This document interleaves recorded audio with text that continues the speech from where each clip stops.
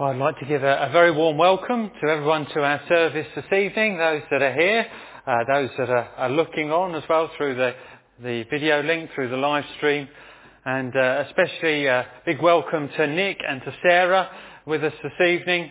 Many of us know Nick. He has preached here many times over the years. We've been grateful for those visits. And others of us know him through the Sussex Gospel Partnership work that he's been so involved with. And there will be he has got a changing role in coming months, and I'm going to ask him a little bit about that a little way into the service so that we can know what is, God willing, in store for him, and we can support him and take interest and be prayerful over that. So we'll come to that in a bit. A couple of things just to mention. There is refreshments after the service tonight, so you're very welcome to stay on for that. And the second thing to say is with the young people away, there is an extra prayer meeting this week. There's our normal Thursday one, and I'm sure we will be praying for the young people's holiday then. But we've got an extra one, and that's on Wednesday at 7:30 at Paul and Sue's house. So you're very welcome to go there to support the holiday in prayer. We'd encourage you to do that if you can. There will be one also for the camp week. We'll tell you more about that as we get closer, but there'll be one extra one for the camp week in a couple of weeks' time. Well, I'm going to read a verse that's going to lead us into our first song, and then after our first song, Steve Potts is going to come up for our main reading. But let me read a verse from Revelation. Then I heard what seemed to be the voice of a great multitude, like the roar of many waters, and like the sound of mighty peals of thunder, crying out, Alleluia! For the Lord our God, the Almighty, reigns. And in our first song, we unite with the voices of heaven in that theme of the Lord God omnipotent reigning. So we're going to sing together, The Lord is King, lift up your voice, O earth and all you heavens rejoice. So we'll stand to sing our first song.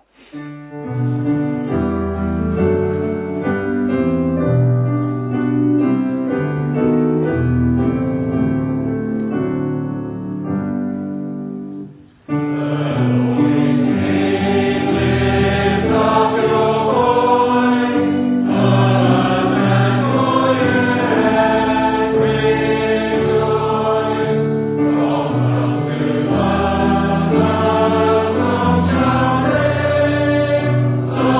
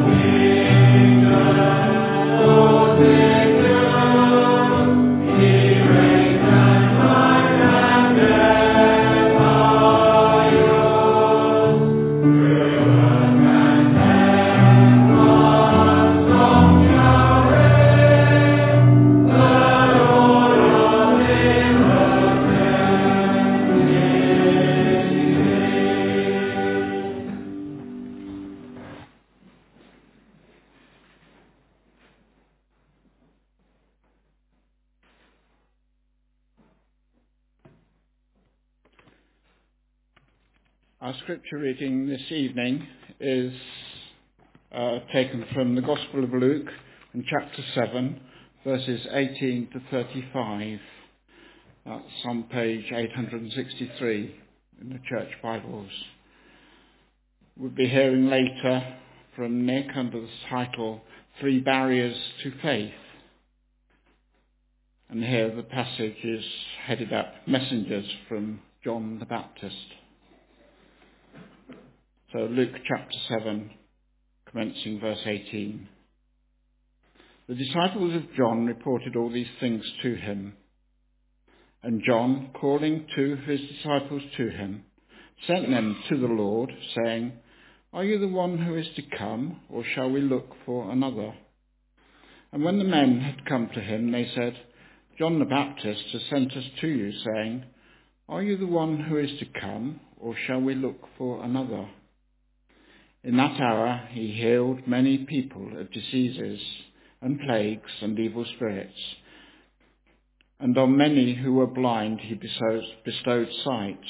And he answered them, "Go and tell John what you have seen and heard.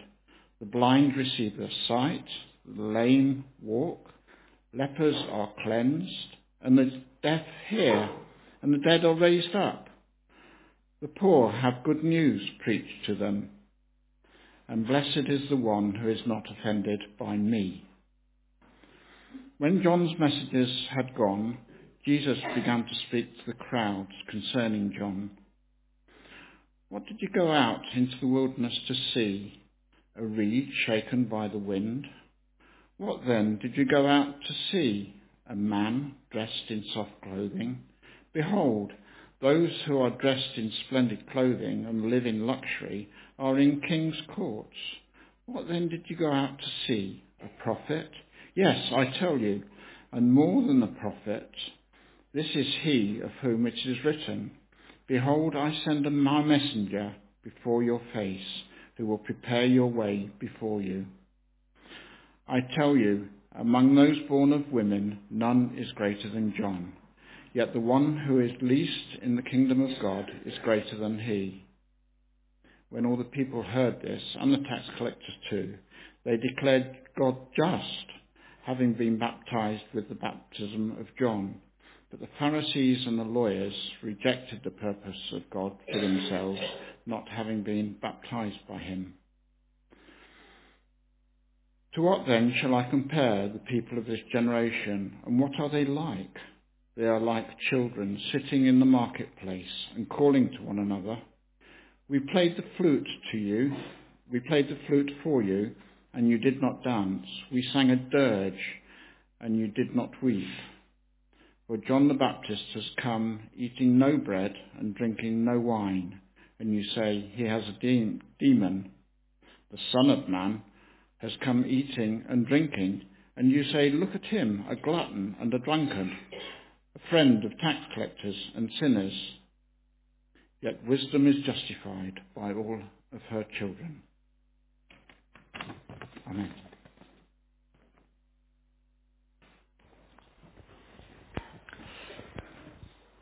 Thank you, Steve. Well, we're going to sing our next song, and then after the song, I'm going to ask Nick 1 or 2 questions about his changing role. But in this song, we focus on the character of the Lord Jesus Christ, and we're led in a spirit of worship. Let me read the first verse and the chorus. "Meekness and majesty, manhood and deity, in perfect harmony, the man who is God. Lord of eternity, dwells in humanity, kneels in humility, and washes our feet. Oh, what a mystery! Meekness and majesty, bow down and worship, for this is your God. This is your God." Let's sing in a spirit of worship our second song.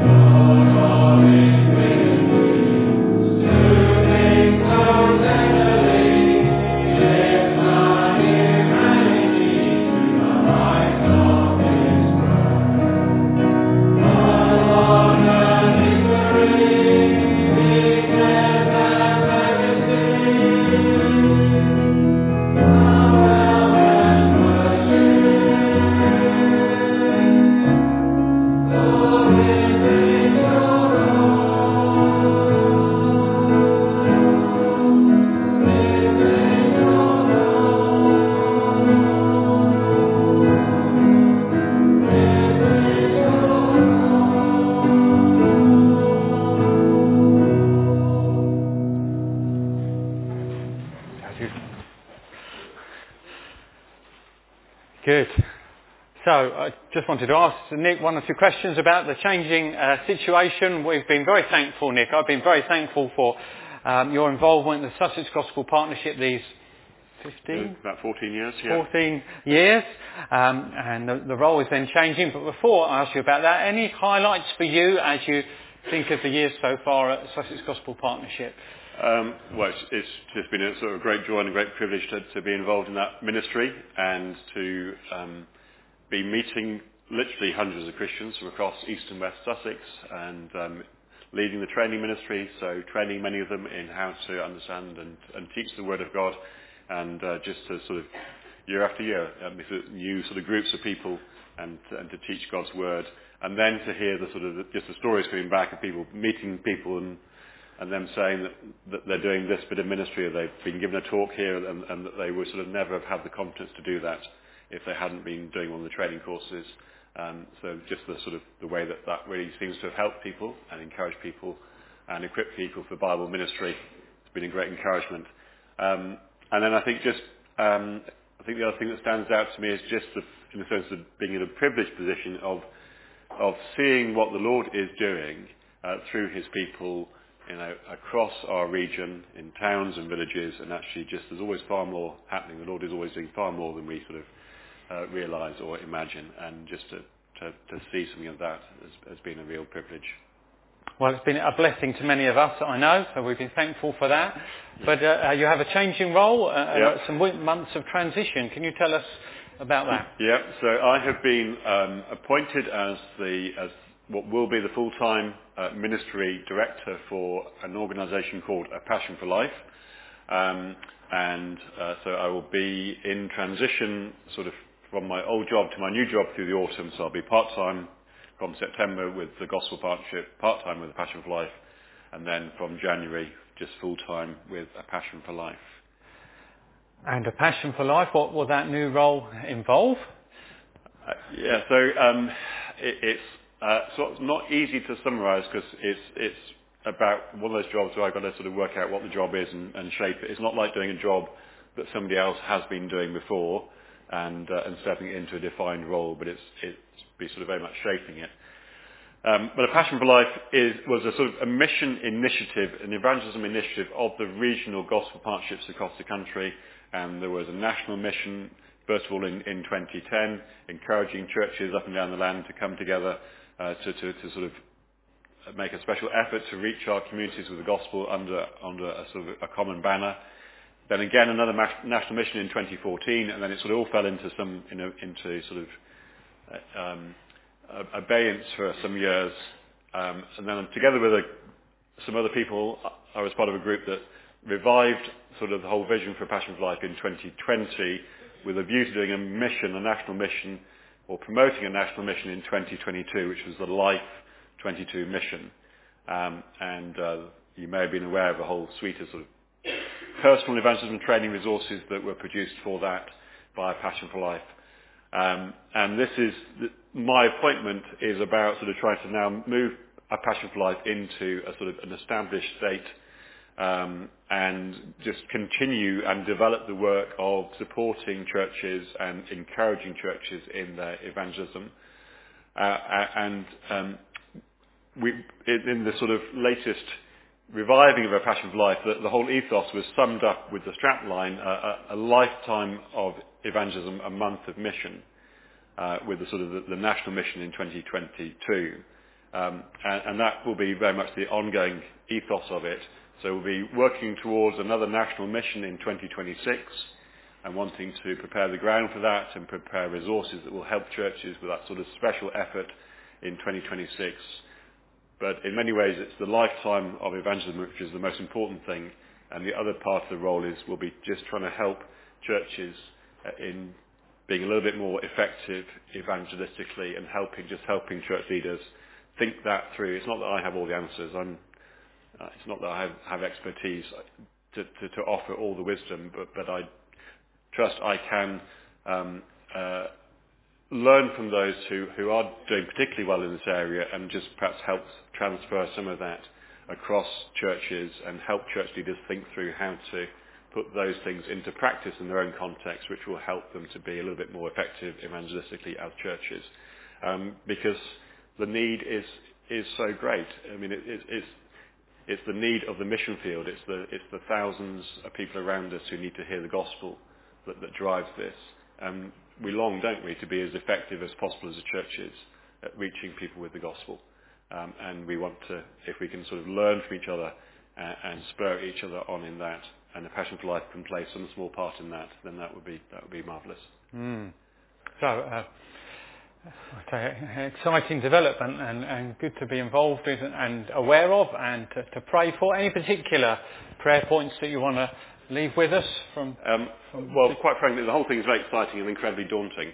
I think I would say sort of pray for faith and wisdom. So it will drive me to my knees and my own dependence upon the Lord. Pray that I would trust in Him for His enabling, and pray that He'd give me the wisdom and the sort of the help of others that I need to fulfil the role, to be able to serve the churches in this way. And it's a humbling position to be in as well. So pray that I would exercise the role with the right humility as well. Okay. Thank you. Yeah, well, we're going to pray now, and we will include a prayer for your situation and the future development of that work, as well as other things. So shall we join together in prayer? Let's pray.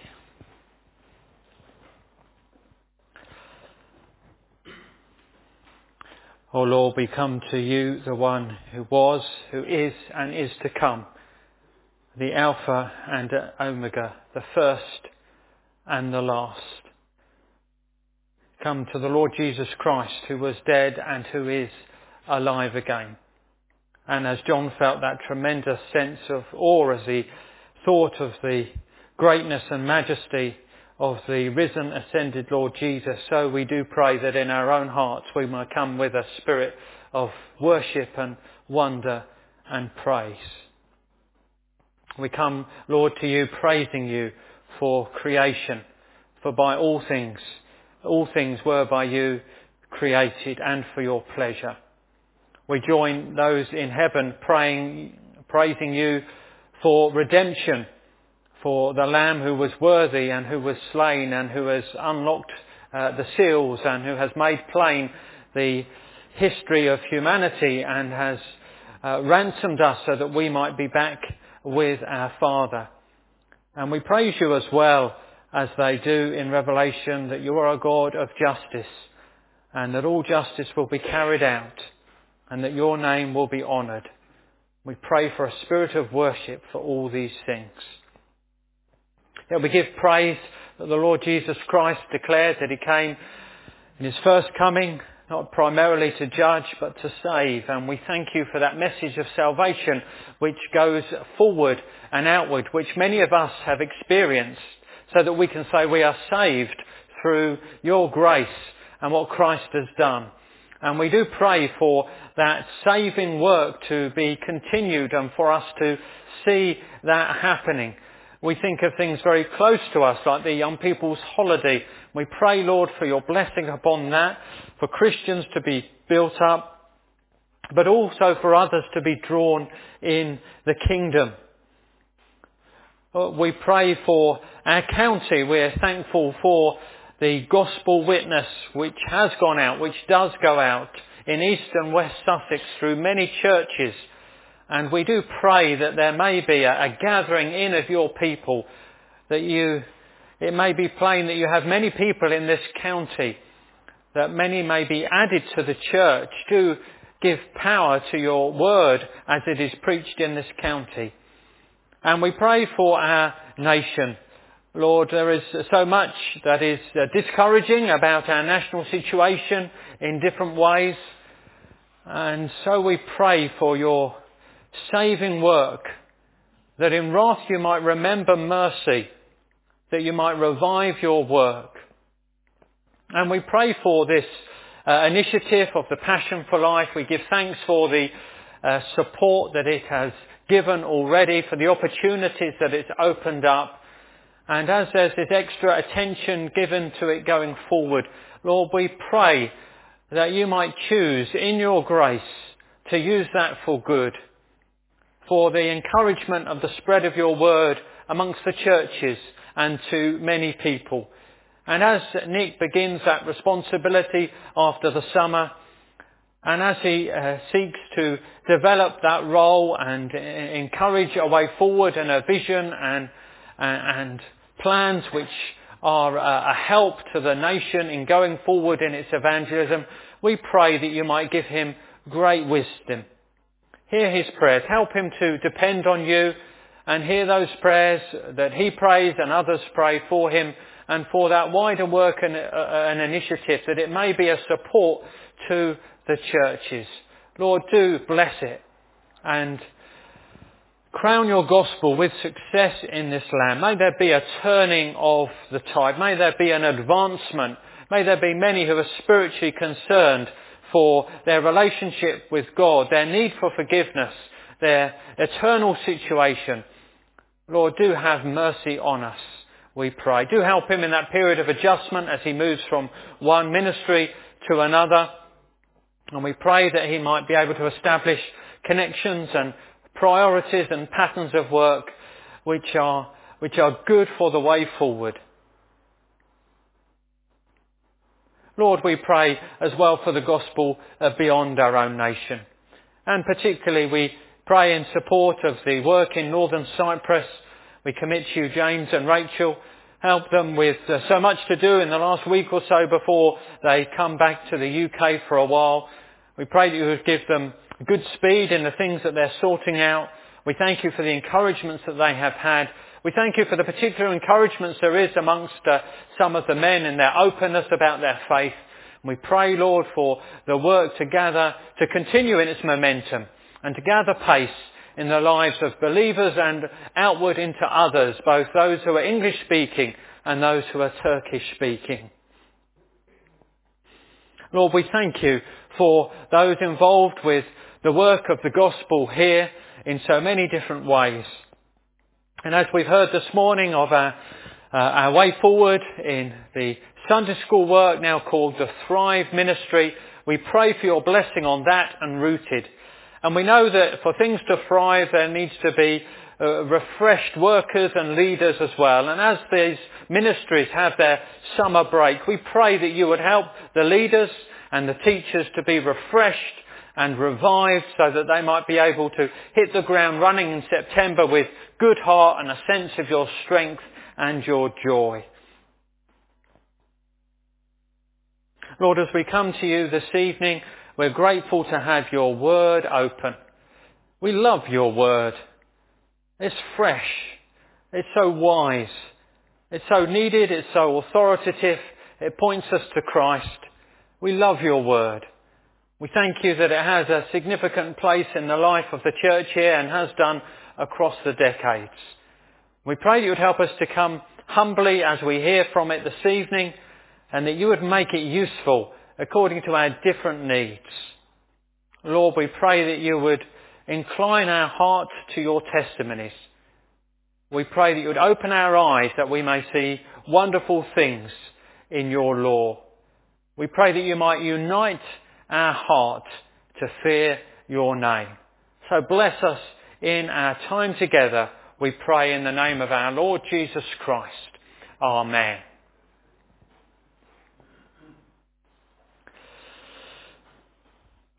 So we're going to have a message from Luke chapter 7 after our next hymn. Nick's going to preach to us.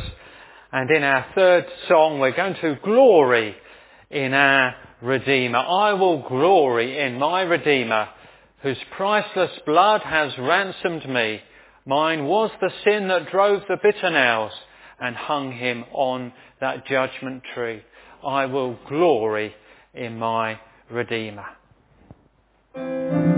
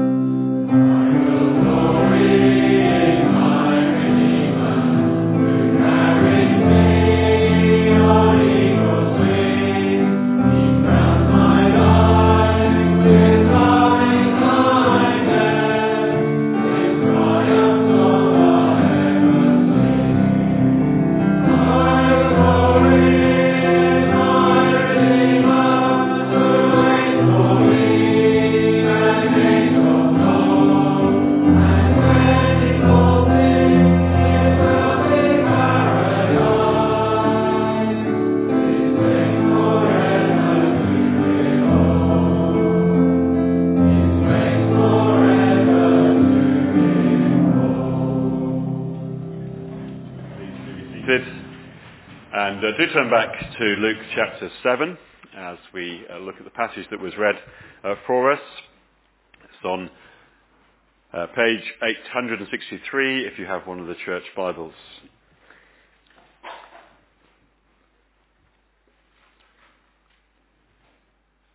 Let's pray briefly as we come to God's word.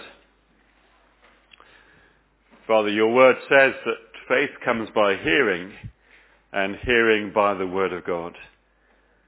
And so we pray that it would indeed be the word of God that we hear this evening, and we pray that word would generate faith in us, perhaps igniting faith for the first time, or fanning into flame once again faith that is there, and encouraging and sustaining faith.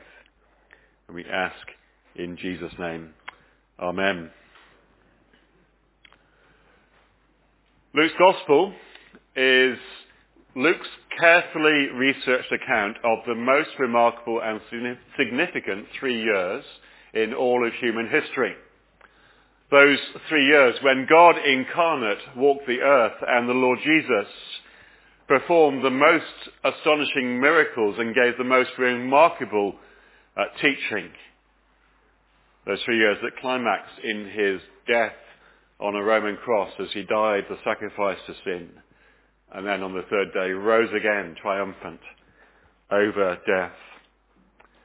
Luke's Gospel is all about Jesus, and it's given to us that we might know the certainty of the things that we have been taught. And as we reach chapter 7, we come to a chapter that is all about faith in Jesus. It begins with a Roman centurion who shows remarkable faith in Jesus. He says to Jesus, I'm not worthy to have you come into my... He has a servant who's very sick.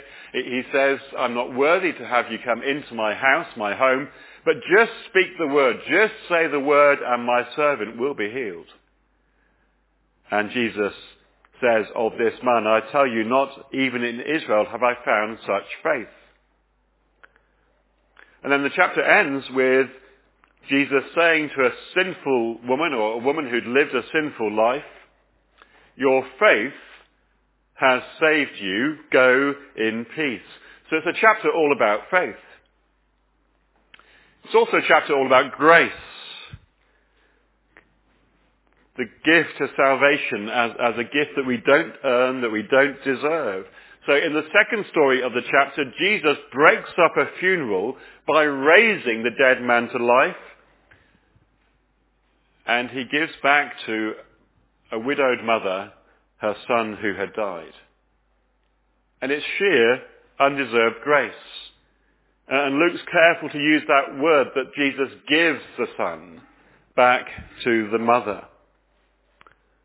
And the same is true with the woman at the end of the chapter. The forgiveness that she has received is a matter of grace. So at this point in his gospel, Luke wants to convince us that salvation, that is forgiveness of sins and new life, is a gift of God's grace which must be received through faith in Jesus. Grace alone and faith alone. We don't earn it. We don't work for it. We don't receive it as a reward for our good works. We receive it simply as a matter of grace through faith in Jesus. But Luke is a realist. Luke knows that faith does not come easily. There are many stumbling blocks on the way to faith in Jesus, and maintaining our faith in Jesus is not easy. Even after you have been a Christian for a great many years, disillusionment and doubt can creep in. And there are other stumbling blocks as well. So in between these stories about faith and grace, Luke tells us about a man who had his doubts about Jesus. And the shocking thing is the man who had these doubts is John the Baptist. And if you know the scriptures, then you'll know that in biblical terms, John the Baptist is a towering figure. He is a fearless prophet. He is a hero of the faith. He's the man sent by God to prepare the people of God for the coming of the Messiah of God. And yet he had his doubts about Jesus. And so Luke uses John's doubts and the teaching that Jesus gives in response to those doubts to address three problems, three barriers to faith, three barriers to accepting Jesus for who he really is. And barrier number one is the problem of being disappointed by Jesus. Looking at verses 18 to 23. And this was John's problem. Disappointment with Jesus. So at this point in the gospel narrative, John is in prison. He's a prisoner of wicked King Herod. And visiting him in prison, John's disciples, his followers, kept him informed of all the things that Jesus was doing. And they were remarkable things. But still, Jesus was not living up to John's expectations. And so he sent his disciples to ask, did you see the question in verse 9? It's repeated in verse 20. Are you the one who is to come? Or shall we look for another? So what was John's problem? I think it's worth thinking about his preaching. You see, before his arrest, John had proclaimed that God's judgment was close at hand. He'd said that the axe is already at the root of the trees. He had warned that the one who was coming after him, the one who was greater than him, the one who was more powerful than him, would divide the wheat from the chaff. He would judge the wicked. He would cleanse Israel of evildoers, and he would establish God's kingdom of righteousness and of justice and of peace. And yes, Jesus had come, and Jesus had begun a most remarkable ministry of preaching and working miracles, but meanwhile, where was John? John was rotting in the dungeon where he had been imprisoned on the orders of a wicked king. You know, it was all very well Jesus going around healing centurion servants and raising widows' sons, but what about the big issues? When was Jesus going to deal with evil rulers like Herod? When was he going to deal with Roman tyranny and establish true and just government in Israel? And how could Jesus be the one that God had promised if he failed to do these things? Remember how Jesus had stood up in the synagogue in Nazareth and opened the scriptures and read from Isaiah and proclaimed that he was the one who fulfilled the very things written there, including the fact that he had come to proclaim freedom for captives. But those words must have sounded rather hollow in John's ears. Prisoner that he was. And so he has his doubts, and he sends his disciples to ask Jesus, are you the one who was to come? Or should we be looking for someone else? And of course, John is not the only one to have felt that way. And sometimes perhaps the issue is a sort of global issue. If Jesus really does have all authority in heaven and on earth, then why on earth are things as they are? Why doesn't he deal with the great political and social evils of our day? Well, sometimes the issue is much more personal, as it was perhaps for John. Jesus, if you really are the one you claimed to be, then how come this terrible thing happened in my life? Perhaps how come my child died, or how come my husband or wife died leaving me with small children, or how come I've received this terrible diagnosis as I was hearing about someone this morning? Why didn't you Answer my anguished prayers. I'm so hurt. I'm so disillusioned, Lord. Why didn't you act? What kind of Saviour are you? And disappointment with Jesus triggers our own dark night of doubt. So how does Jesus respond to John? We'll see verse 21. In that hour, see, at that very moment, at that very time, I take it, as the messengers from John are standing there, it says he healed many people of diseases and plagues and evil spirits, and on many who were blind he bestowed sight.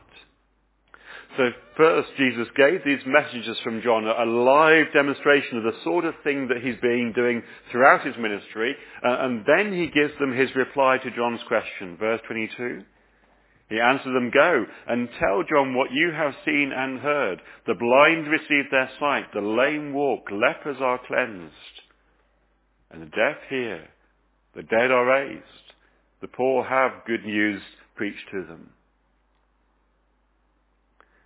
See, God had promised to send the Messiah, and over the centuries, the prophets have spoken of the coming of the Messiah, and spoken of the sort of things that would take place when the Messiah came. And here is Jesus lovingly providing John. He doesn't rebuke John.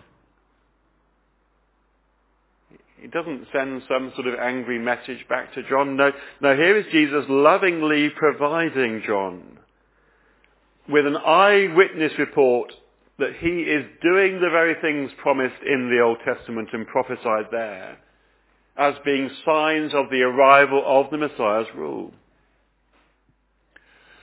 But I think the point is this, that the program for the Messianic age, the age that would unfold when Messiah came, given in the Old Testament, it involved both blessing and judgment. And so Jesus gives John the evidence that he is fulfilling one part of the program so that he may be assured that he will fulfill the other part of the program, but later. But if Jesus is displaying the power to deliver the Messianic blessing, then John can also be sure that he is the Messianic judge. And the day is coming when he will bring all men to account, including wicked kings like Herod. And of course we need to understand that just as much as John. You see, we may long for the fullness of the Messianic age. In fact, it would be very strange not to long. Do you long for the fullness of the Messianic age? I do. It would be very strange not to long for it. To long for a world where all wrongs are put right and where we don't suffer loss and sorrow and pain and anguish and grief. But we must realize that in longing for such a world, we are calling on Jesus to come in judgment and to bring this sin-sick world to an end. And he will surely do that. But of course, here's the issue. How will you stand on that judgment day? Who can stand the day of his coming? Said the prophets. Well, of course, the good news is that the one who has faith in Jesus can stand that day. The good news is that God has first sent Jesus into our world to be our Saviour. And salvation comes by grace through faith, as we hear the gospel message and we put our trust in the Lord Jesus. And so, of course, it is that coming day of judgment is delayed so the gospel can be preached and people can hear of Jesus and they can put their faith in him and they can be saved. And so the miracles that Jesus performed then are the signpost to the coming age. Signpost to the Messianic age to come. But the fullness of that Messianic age is not yet. But meanwhile, as we wait, as we continue to live in what is a sin-sick world. Meanwhile, as we wait, we mustn't doubt Jesus' power to deliver one day a world that is free from sin and suffering and death, just because it hasn't happened yet. Instead, we need to rest our faith on the evidence that he gave John. You see, our position is like that of John, isn't it? Like John, we cannot see for ourselves the things that Jesus did, but we can hear the testimony of those who did see those things and hear those things as we read the Gospels. Just like John, we receive the testimony that we might know for certain that Jesus is the one who is to come, or was to come, and we're not to look for anyone else. We are given the same evidence, the same assurance that he really is the one. And so when we doubt Jesus, we have to go back to our Bibles and just remind ourselves that he really is the one who did all those things and then died and rose again. And so Jesus finishes his message to John by saying in verse 23, "Blessed is the one who is not offended by me." Or you could translate it, "Blessed is the one who doesn't stumble over me." So that's the great danger, that Jesus himself becomes a stumbling block to us. That we fall away because he's not doing what we expect him to do, or because his timetable is not our timetable. But we need to rest assured that Jesus really is the one that God promised. And one day he will far exceed our expectations. And he will deliver a blessing that is beyond our wildest dreams. And the miracles that he performed then are the guarantee of the blessings to come. We need to be patient and keep our faith in him.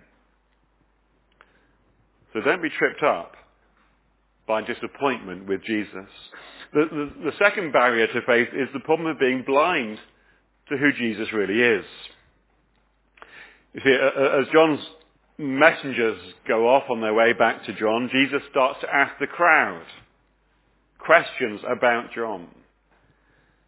And these are questions designed to get them thinking. To get them thinking about the significance of John's ministry. And so Jesus says to them, "What did you go out to see?" So, John had sort of conducted his ministry in a most inconvenient location. Out in the wilderness, out in the desert. It was an effort to go there, but they went. They flocked there, great crowds going to John. So he said, "What did you go out to see? Was it a reed swayed by the wind?" In other words, did you go to see someone pushed around by the wind of popular opinion? A preacher who preached in accordance with the spirit of the age? Of course not. You can find that sort of preacher anywhere. Just ask Google. Well, I'm adding that bit. Jesus didn't say the bit about Google, but you know. So what did you go out to see? A preacher in fine clothes? A man dressed to impress? Of course not. You don't find such men in the desert. People like that live in palaces. So what did you go out to see? A prophet? Yes. You went because you were hungry for a word from God. And in John's message, you heard an authentic word from God. And you recognized the authentic voice of God. You recognized that John was a prophet. More than that, you recognized that he was the prophet. See verse 27, "This is he of whom it is written, 'Behold, I send my messenger before your face, who will prepare your way before you.'" This was John, the messenger, the prophet God had promised. Indeed, more than a prophet, because whilst every other prophet pointed forward to the coming Messiah, John announced his arrival. But let's just follow the logic. If that is the case, then what does that tell you about Jesus? If John is the Messiah's herald, his announcer, his forerunner, then who is Jesus? You see, the danger then was that people would be wowed by Jesus as a miracle worker, but fail to recognize his true identity. But if John is more than a prophet, then Jesus is more than a miracle worker. Maybe you sit in church on an evening like this, and yes, you're ready to accept that Jesus did perform the miracles that Luke describes.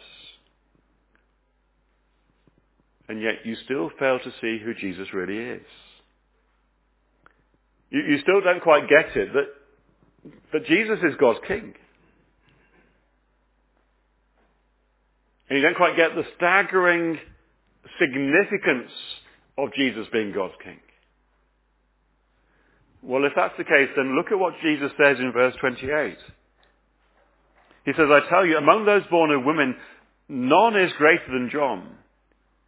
Yet the one who is least in the kingdom of God is greater than he. So John was great. No one greater. Go through all the great figures of history and you won't find anyone greater because John was the greatest of God's prophets.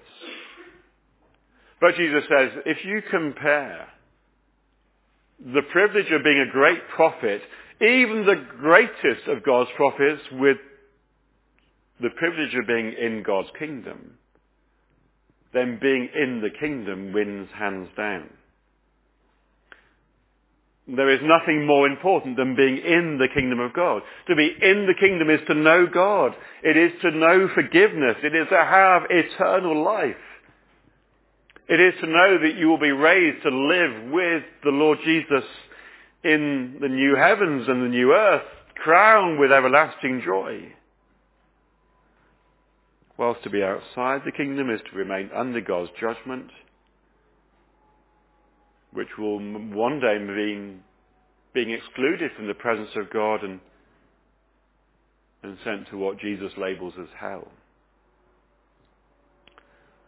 But the only way to enter the kingdom is to recognize the king and to submit to his rule, hence the vital importance of recognizing Jesus for who he is.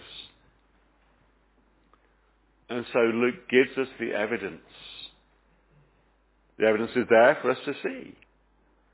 The question is, will we follow the evidence? Will we recognize Jesus for who he truly is and then act upon that recognition? Don't be blind to who Jesus really is. That's the second barrier to faith. And then the final barrier is perhaps the worst of all.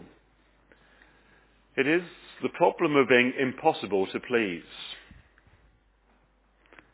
So you look at verse 29. Luke tells us, he comments that when all the people heard this, and the tax collectors too, they declared God just, having been baptized with the baptism of John. But the Pharisees and the lawyers, those are the teachers of the law of God, the religious lawyers, they rejected the purpose of God for themselves, not having been baptized by him. See, Luke's point is that those who had accepted their need to be baptized by John had done so as a sign of repentance. To be baptized by John was to confess that you were a sinner in need of forgiveness. You were ready to go into those waters of baptism saying, I am a sinner and I need my sins to be washed away. It's a most humbling thing. Those who accepted John's preaching and allowed themselves to be baptized by John, well, they were simply acknowledging that they were in the wrong and God's way was right, and they welcomed the free offer of forgiveness. And so it was that they were ready to accept what Jesus had to say about John. But here's the shocker. The religious people, the Pharisees, the religious teachers, they were too proud and they were too self-righteous to submit to John's baptism. And they rejected God's purpose in sending John, and so they refused to listen to Jesus. Those who accepted John accepted Jesus. Those who refused John refused Jesus. And it's these people that are the target of his words in verses 31 to 35. So Jesus says, to what then shall I compare the people of this generation, and what are they like? I'm searching for illustration. What shall I say? Well, they are like children in the marketplace playing games. Now, have you watched children playing their games in the school playground? They imitate adult life. They play mummies and daddies. They play doctors and nurses and so on. I still remember, around 7, 8 years old, having to go to the opticians for the first time. And as soon as I got home from the opticians, I wanted to play opticians. And I wanted to, the things that you have to look through in the opticians, I wanted to manufacture those, I think probably out of toilet roll hold, innards, what do you call those things? The cardboard tubes in the toilet roll. Put 2 of those together with sellotape, and then my teddies were in the opticians. That's what children do. Children imitate adult life. And so Jesus says, well, let's think of 2 common games, weddings and funerals. And when they play weddings, well, everyone dances to the music. And when they play funerals, everyone weeps and wails, as was the custom in that culture. And so Jesus says, well, what are you like? You are like children who won't play either game. John came to you with a message of mourning. Mourn over your sins and your broken relationship with God. It was like playing funerals. And in keeping with his message, John abstained from a lot of eating and drinking, but you rejected John as a demon-possessed madman. And now the Son of Man, Jesus, he comes and he eats with everyone, not because his message is different, but because his emphasis is different. So John called the people to mourn over their sins and offered them free forgiveness, to mourn over their sins. And Jesus came to those who were mourning over their sins and offered free forgiveness, a joyful message. And it was like a wedding because the bridegroom had come. And how do you respond to me, says Jesus? You say, I'm a glutton and a drunkard. In other words, you are impossible to please. You are like spoilt children who won't play any game except the game of sitting in judgment and finding fault.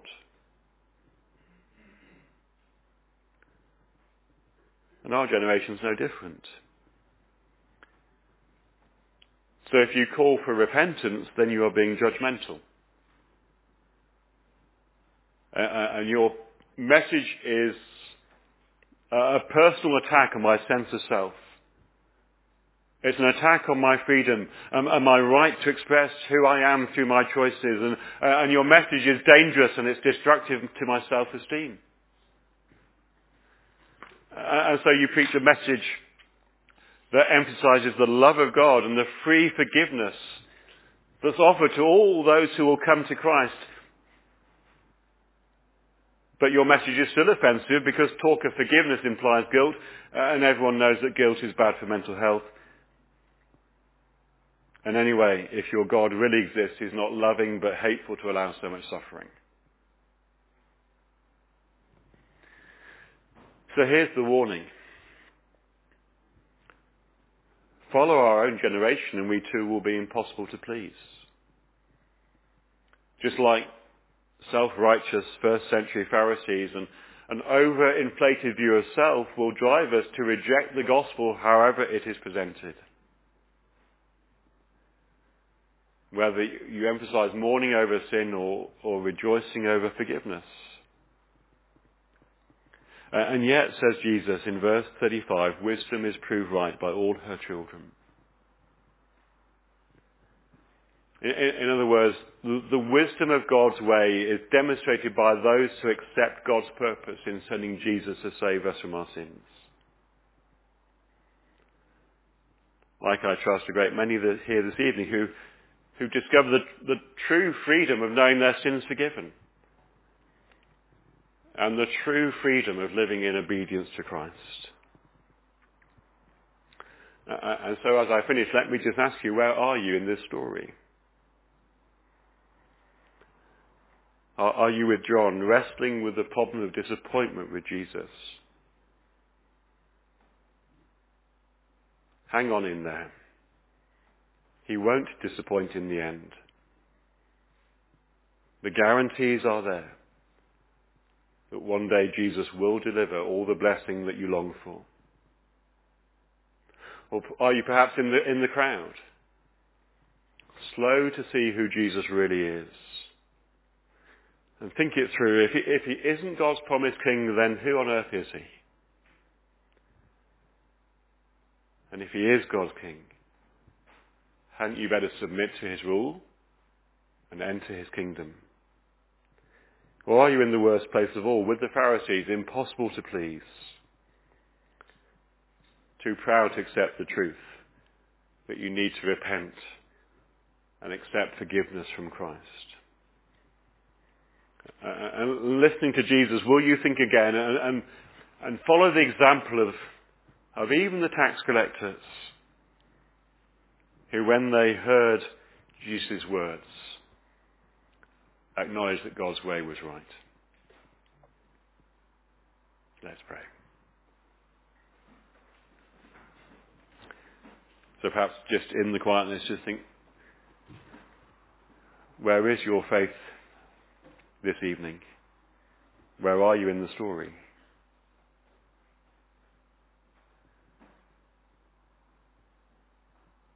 What response do you need to make in your heart to the word you've heard this evening?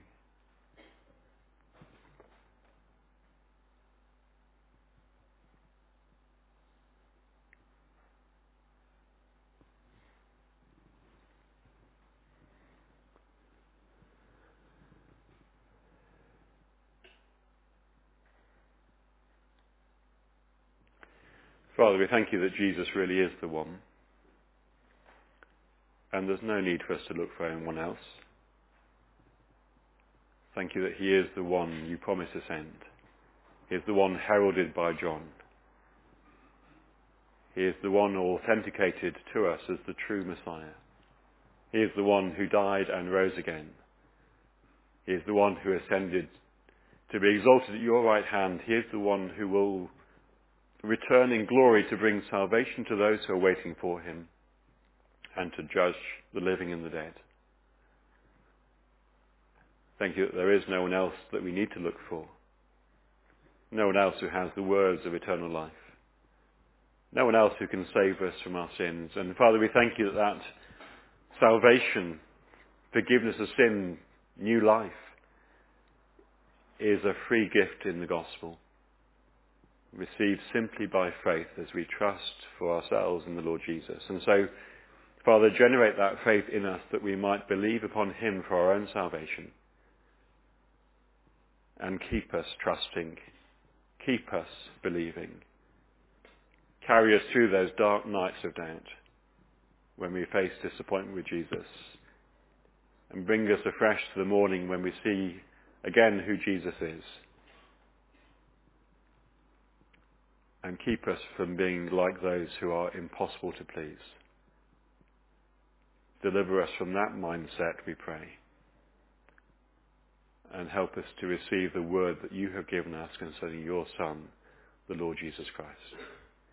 And help us this very evening to trust in him, to put our hope in him, and to rejoice in him and follow him. We ask in his name. Amen. So let's express our understanding of who the Lord Jesus is, our confidence in him, our joy in him, as we sing together, Jesus, the name high over all.